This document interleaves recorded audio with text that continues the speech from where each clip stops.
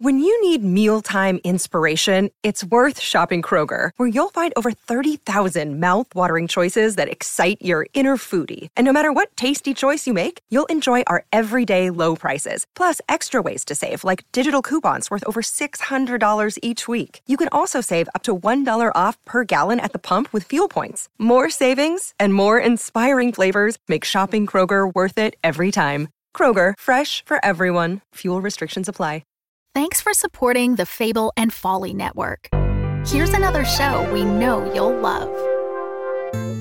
Every day in the nice little Canadian town of Beavermount, Ontario is pretty much the same. Folks are polite, there's a hockey game that evening, and someone gets brutally murdered. Sorry About the Murder, a very Canadian murder mystery podcast. New episodes weekly. Listen to Season 1 now by typing Sorry About the Murder into your favorite podcast app. Ah, ben là!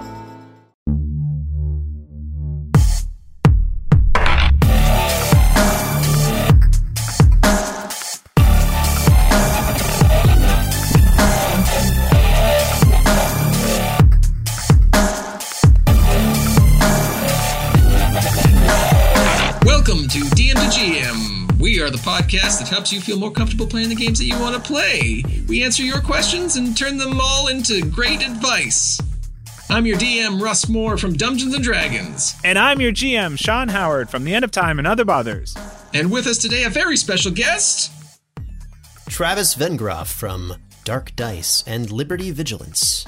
Thank you for being with us, Travis. We're very excited to jump into this mailbag episode with you here today. Super happy to be here. Thanks, guys. So with a mailbag, there's sometimes like today when we have a whole slew of questions that kind of all fall into one theme that are just one-offs, but we want to answer them. And we're going to do that for you here today with the master of horror D&D podcast, Travis Vengroff. From Dark Dice.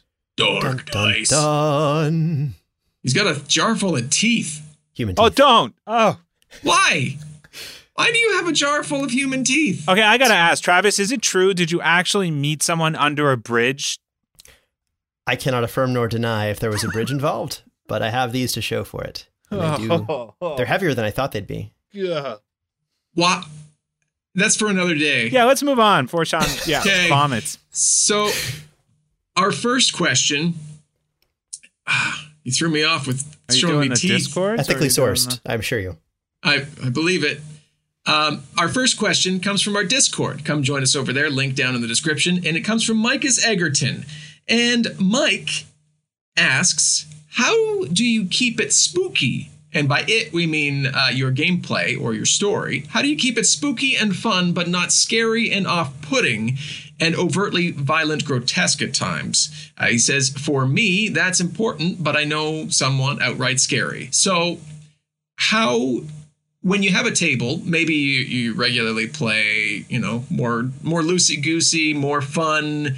How do you still keep some of the atmosphere to it to make it spooky and scary, but not quite go so far? We'll get to the question that asks, how do we go so far as to scare everybody? But how do we get there and make people spooked? Cool. There's a couple things you can do. First and foremost, I would like to welcome the use of a thing called the X card, or just if you don't have the X card, you can have a safe word or something that basically lets your players know which is the X card. It's a physical card with an X drawn on it that they can each have, or you can have one on the table and they can throw it down like a Yu-Gi-Oh attack. And it will stop the scene because it is something uncomfortable to them that's been pulled up. So making sure that everyone's really comfortable and kind of like in a mindset and a headspace of, hey, let's go into a haunted house. It's going to be fun and spooky, but we're all like going there to be spooked, but have a good time at the same time. We can still crack jokes because that's a thing, but we're not going to try and like crack nonstop jokes to keep it entirely comedic and then go left when we're supposed to go into the haunted house. But he said at two people who were on the other end of the microphones. But, I feel like there's a subtext to this answer.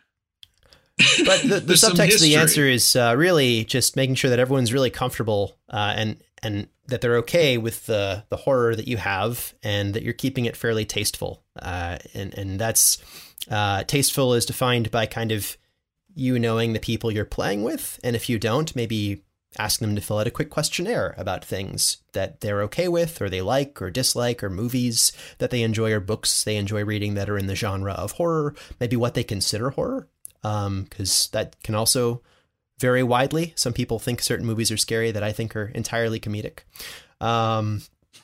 Or the other way around. I find things with memory loss very terrifying, even though it's supposed to be a drama or something. So there's different degrees, and really knowing who you're talking with, knowing who your audience is and who you're playing with.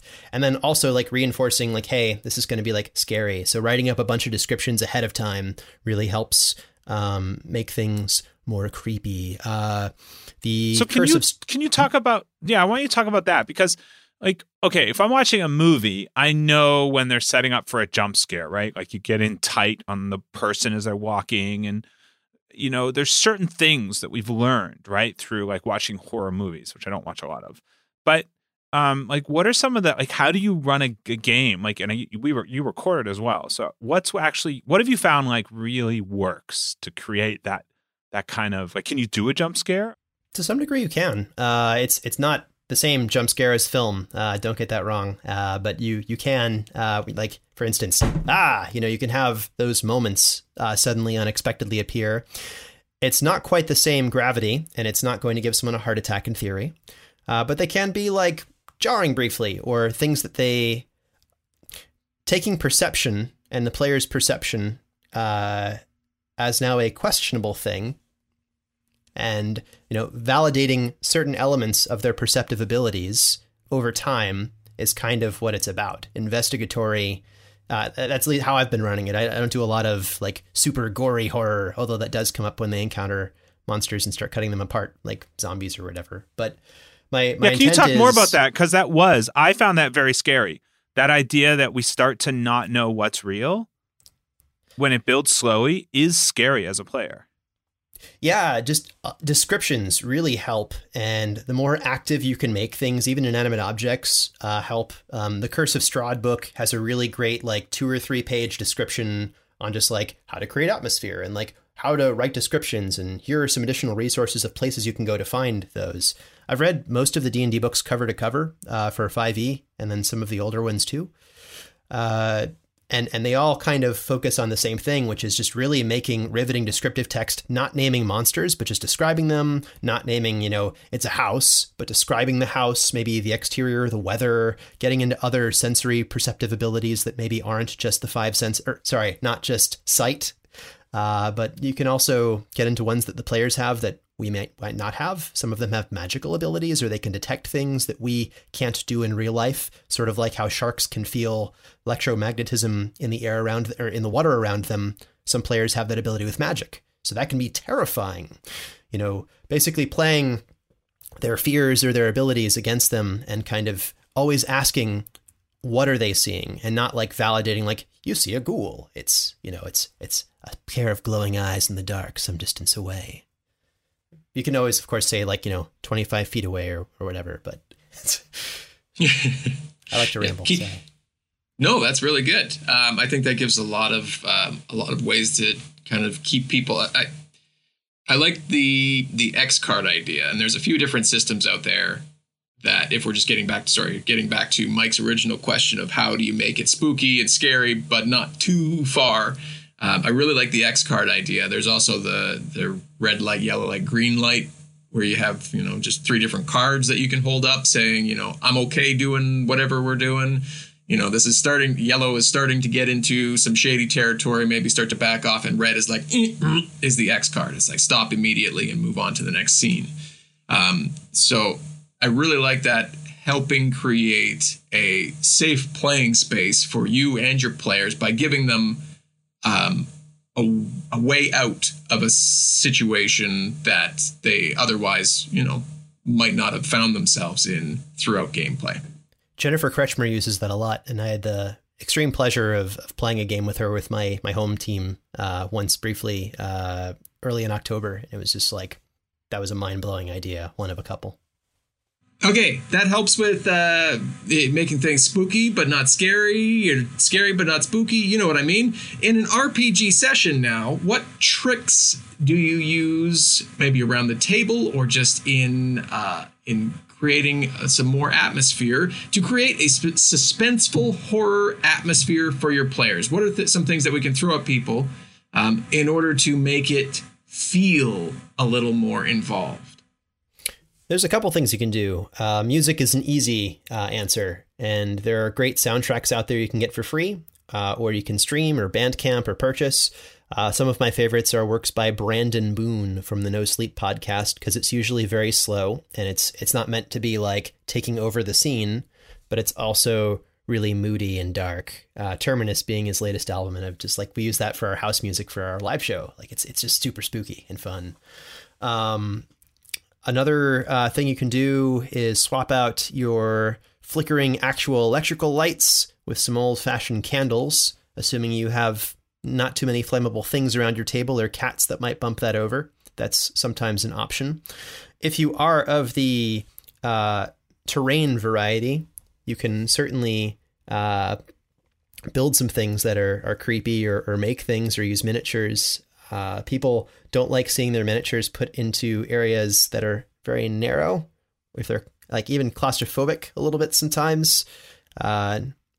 So there's lots of different things you can do visually, or you could put down a giant monster that always terrifies people. Or sometimes it's exciting depending on the context. Because that's some things you can do around the table, just bring, people coming into the house. You can make it kind of more of a spooky haunted house style feel. But what are some things that we can do in-game to keep it thematic? One that I think you mentioned before was more description based than saying, you see a zombie. Yeah, you can do that. You can also add non-rule things to your game. So there's a descriptor somewhere online of 100 zombie variants. And it's all right, you're fighting a zombie, but... and then there's the but. So you fight the zombie, it's got some sort of creepy thing that it does after you kill it or while you're fighting it. Okay, you cut it, you killed it. Now it's cut in half, but both sides are still coming after you. Or you've killed it, and it explodes into a cloud of smoke, and you struck at it and it exploded into a cloud of black smoke because it's not entirely corporeal. It's like a fungal thing. It's not a straight up zombie. You can just randomly throw variables at creatures. And again, you can also call your players what they're seeing into question if you really want to go the sanity route, which I love doing. There's a moment in time in Dark Dice, it's a bit of a spoiler, where there's a total party kill. And then they walk into the room and the encounter starts again. Because it never happened. It was all in one person's head. Right. And the fight hasn't started, the monsters haven't appeared, but they think they now know it's going to happen. And you can either, play into their delusions, or you can go in a completely different direction. So there are a lot of different things you can do. You don't have to be married to the rules, and I know that can be frustrating to some players, but if you play it in such a way that it's not annoying or irritating to your players, but it works in their favor, they'll oftentimes be grateful, but oh, that was really smart what you did there when you threw that giant monster that killed all of us in 2 hits because it rolled critical successes, but it wasn't really there. That's so cool. You're yes, I planned this. Yes, good.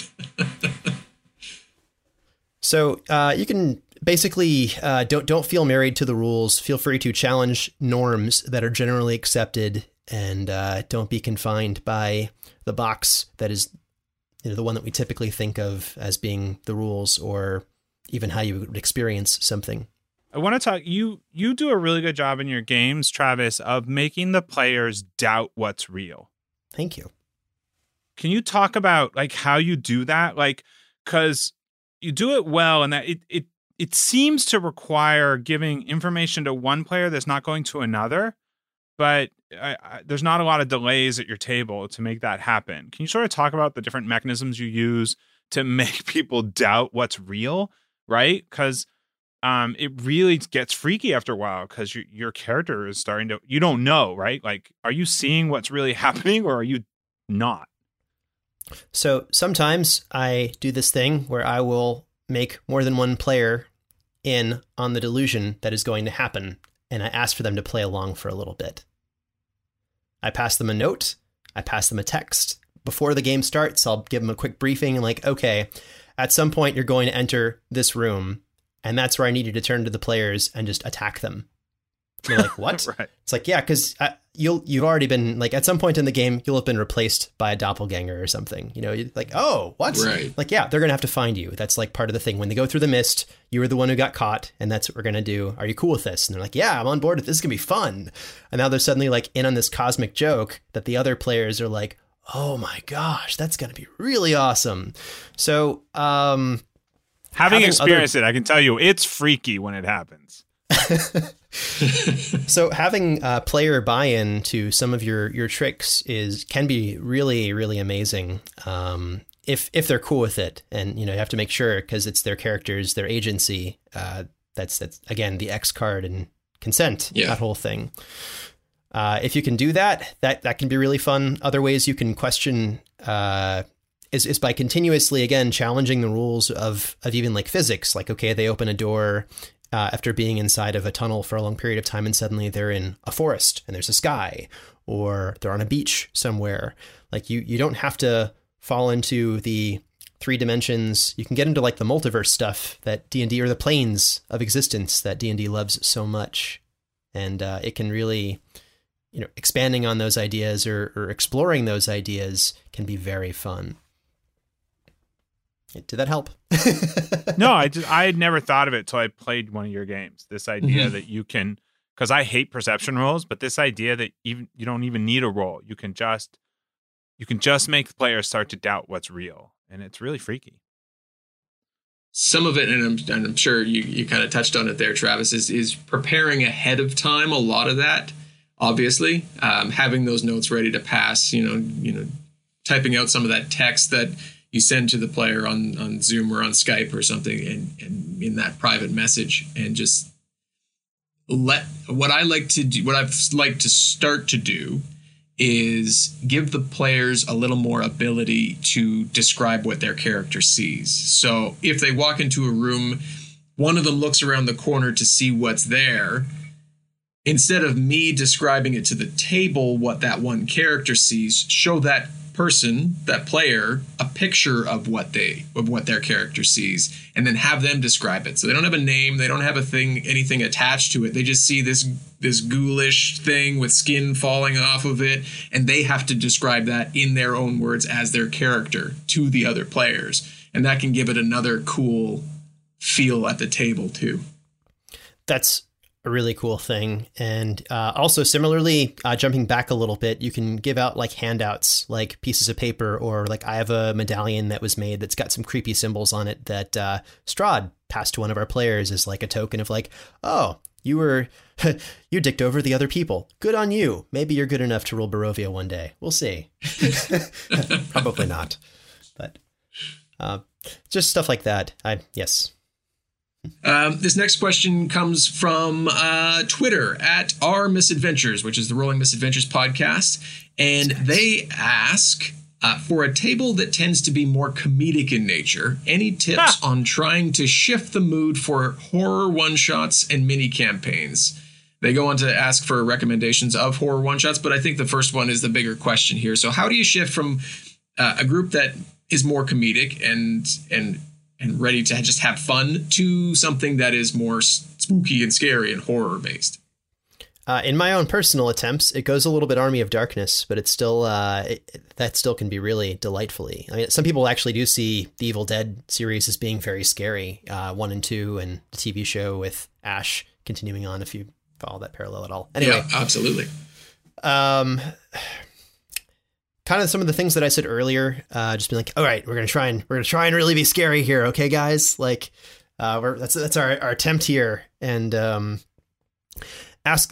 to have them be in character as they experience things, which can also be extremely comedic if they're, if you got a character who's essentially like Shaggy from the Mystery Team, Scooby-Doo, but you. having kind of like character flaws or things in a one-off that would lend themselves toward maybe being able to trust themselves less or trust the other players less. Working against, when I get character sheets from like 4 or 5 people in a one-off, I can almost like draw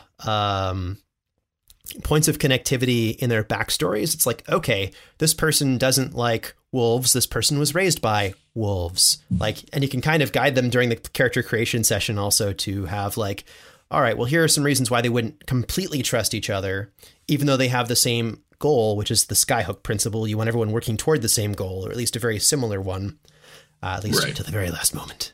But and then I don't know, those are some things. In Dark Dice, like you had a moment where like, so Dark Dice season 1 is pretty scary.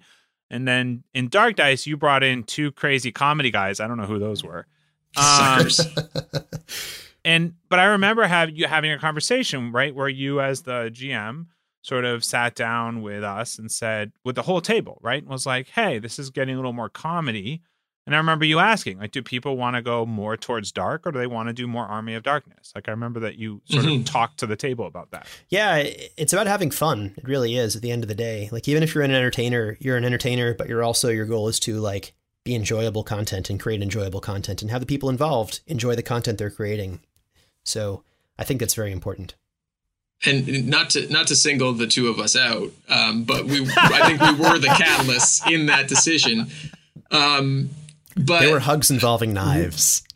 We tried. I feel like the two of us tried very hard in the first couple sessions to be brooding and dark and mysterious, and then clowns got involved.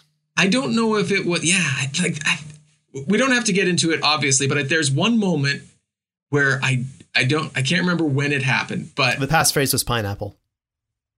That's okay. Yep. Yeah. Sorry. That might have been one of the moments. Yeah. Okay. So it was me. It's my fault. I take full credit for it. But that anyways, the secret code word. There was a couple moments where things happened, and then you as the DM stepped into it and were like, okay, well, clearly I can't trust these knuckleheads to keep it super spooky and scary. Let's try to veer it and see if we can't either steer it back or just go on this new path and see where that takes.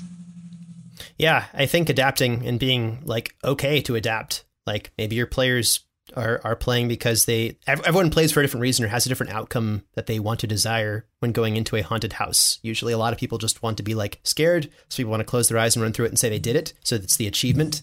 Like they check the box. Other people want to go in and see the costumes because those can be really cool, or they're like, more artistically inclined.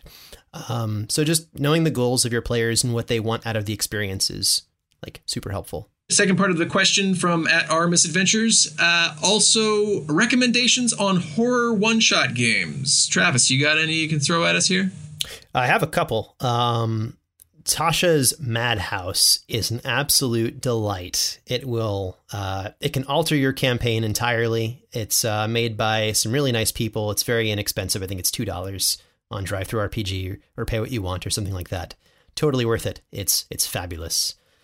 I don't know I guess this is DMs to listen to, so I can tell the story a little bit, but maybe not too much. You go into this town, you can't find anybody. You find a small boy sobbing next to like where the carnival was supposed to be, and that's your path in, and it's awesome, and it has so many different layers. Nice. That sounds like fun. Another one. We should play that one. That sounds delightful. I would not use the word delightful for that. Another one that I think is actually a great horror. It's not supposed to be a one-off, but it was run as a one-off for decades. The Tomb of Tenochtitlan, which is found in Tales from the Yawning Portal.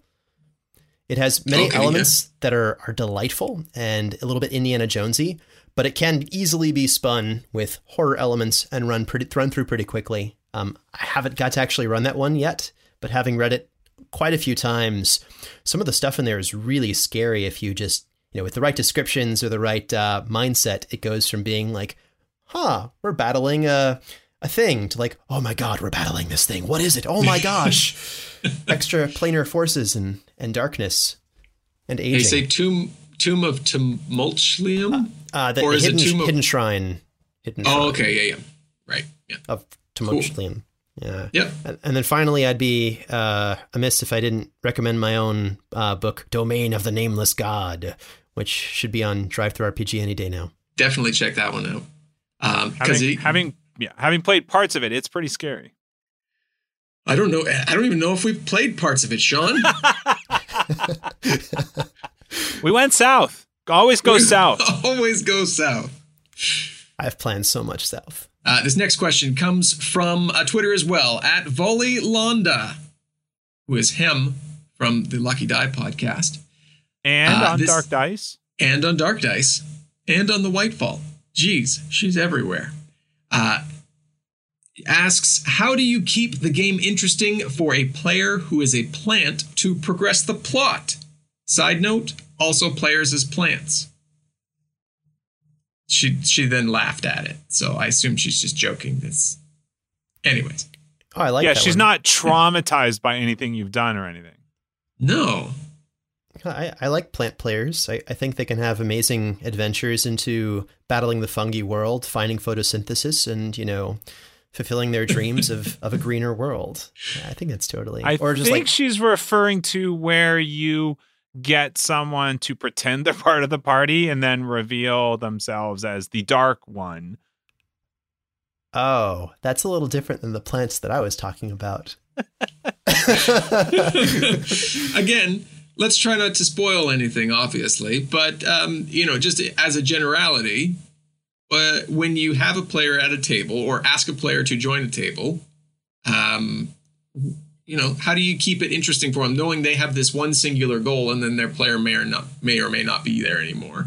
What do you do for them in order to keep them at it?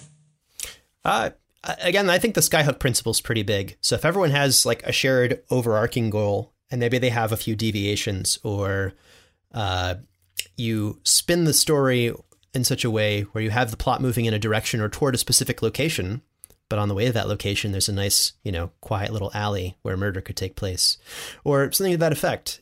You can keep everyone moving in the same direction, moving toward the same goal, and they all know that if they're sacrificed in that alley, that good things will happen to them in the afterlife. That's kind of or if it's not a location, a physical location, it can be like, well, we don't want the world to end from this dragon because me, the evil person, I would actually prefer to see the world destroyed by my deity. Thank you very much. You've got other motivating factors that have some goals in common is a good thing. So can you you've talked about where you say to a player, hey, at this certain point, the misty room, after the mist, when you enter this room, you're going to attack the players. But I guess what we're asking is, your plan is not that they will then be removed from the table for the rest of the night, is it? Generally, or you have some method for keeping them engaged in the game? Oh, absolutely. Like they'll start hearing the screams of the player immediately after the reveal. Like that's kind of the intent behind that sort of a plant. However, I have done things where a player wasn't even like really there. They were they were an NPC that the other people did not know was an NPC until it was too late. But typically speaking, and if you have friends and you're doing this with friends, you really don't want to split the party up. That's never very fun for half the people involved. So having like them immediately find the person after, or realize like, and then the player walks into the room as you're talking to their character. Wait a minute, there's two of them. And then you suddenly have this issue and they have agency over maybe both of them for a brief point in time. But you've already pre-talked to them about this. Like, oh no, that's the fake one. No, that's the fake one. He's got a beard. It's always the one with the beard. But he took my beard. I think we've got time for one more question here. And you're playing in Dark Dice. You incorporate a mechanic that not a lot of games incorporate, and that's sanity. How do you recommend incorporating new mechanics into your games and make them, i.e. insanity or exhaustion, and make them more role-play heavy pieces rather than just strictly mechanics-based ones? So if the rule influences how people are playing, it is being used effectively. And that's like to say like, okay, you have one level of exhaustion that kind of stinks and but generally speaking, you don't try to exhaustion does not play a large role in most Dungeons and Dragons campaigns. However, you have to sleep, and kind of the point of Dark Dice is you're not going to sleep. or you're not going to eat. Bad things are going to happen when you attempt to sleep. So by making it an emphasis or making it something like actually a part of your goal is now to like make sure you brush your teeth twice a day and get a good night's rest. That's a way it can be emphasized. Also, having it have larger consequences that in the descriptive text, the character, when they're fighting and they swing their weapon, it's not like, haha, triumphant strike. It's, weary from hours of exhaustive tasks and no sleep. They're able to land a glancing blow and deal half damage because of their exhaustion. You're using you're using exhaustion because the players don't want to sleep, because that's when in Dark Dice, I don't think we're sharing too much. When you go to sleep, you no longer know what's real and what's not, right? Have you woken up? Have you not woken up? Bad things happen. So the players are trying to I can attest to this, they're trying to not go to sleep. And so you're basically using the exhaustion to force them to realize we have to sleep. Yeah, I did that a little bit in Vigilance as well. I tried to gamify certain things in that regard. I think most successfully was exhaustion, but I think I cut most of it out because they were really good about maintaining a good sleep schedule, even though it was 32-hour days, and they're trying to operate nocturnally in a place where they had like no safe havens. Mm-hmm.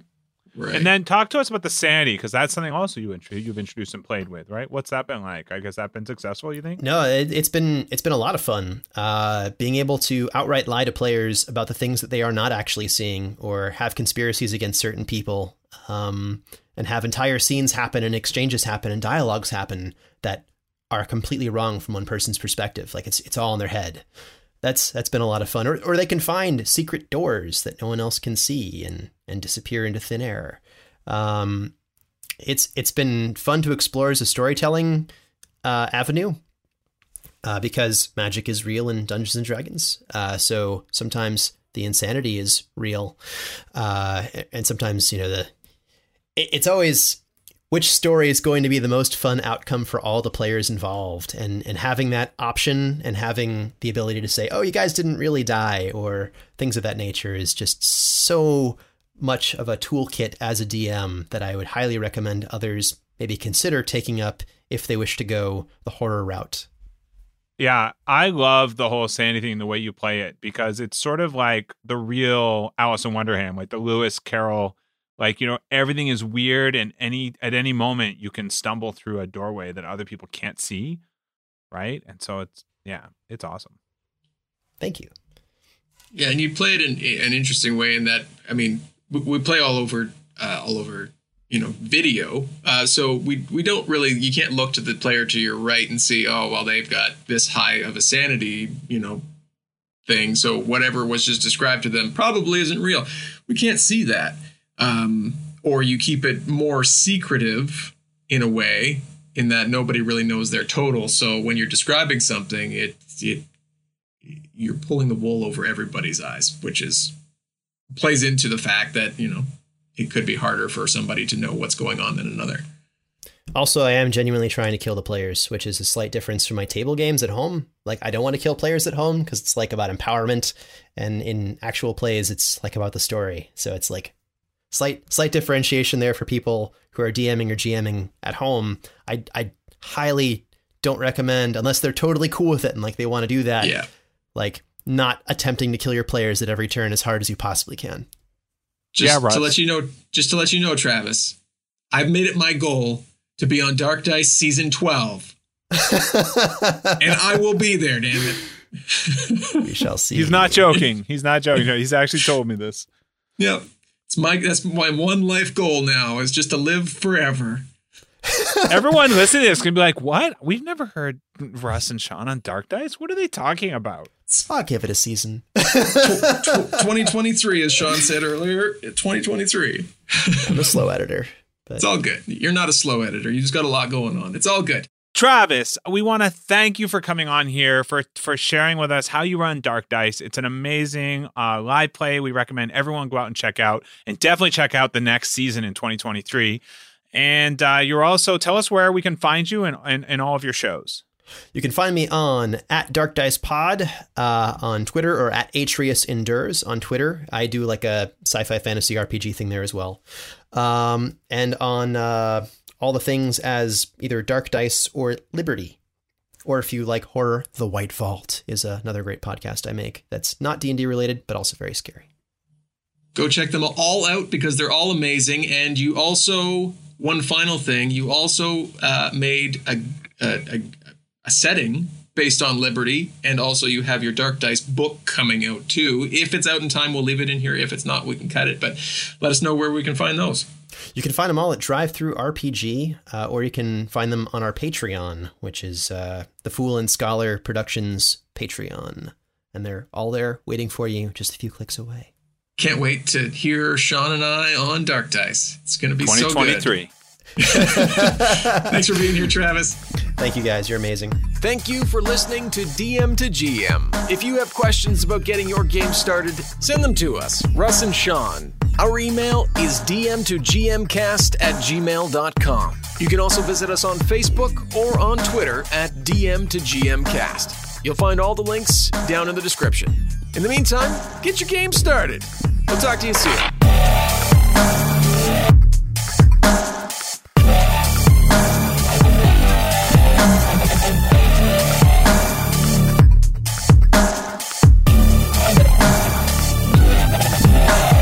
So with a mailbag, usually we hit the microphone and make a loud noise.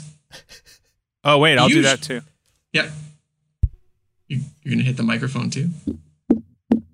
Perfect. Yeah, this is the professional podcast audio that we get. Normally we answer...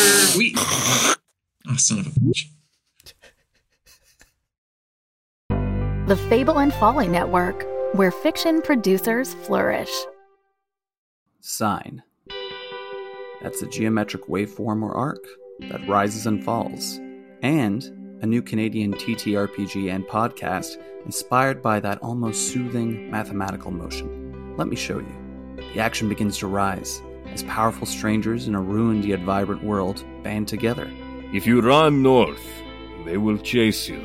I suggest you stand behind me. Partner, I'd rather stand beside you if you're willing to help. Tension continues to mount higher as our characters must push themselves beyond their usual limits. As I'm climbing into the driver's seat, I'm gonna say to Sarah, sometimes you gotta make tough decisions. I'm driving now. And it peaks as the danger and excitement hits its zenith, leading to great failure or success. Fenrir would be just fire at this point. She straight up might die. Like, this encounter might murder you. You know what? You lit me on fire! We're gonna be on fire, baby! And this tension relaxes with tragedy, but more often humor, that comes with great pals being around a virtual table playing a game. Discover Sine on your favorite podcast player. SINE. The choices of the characters are theirs to make, but the fate of the world is up to the dice.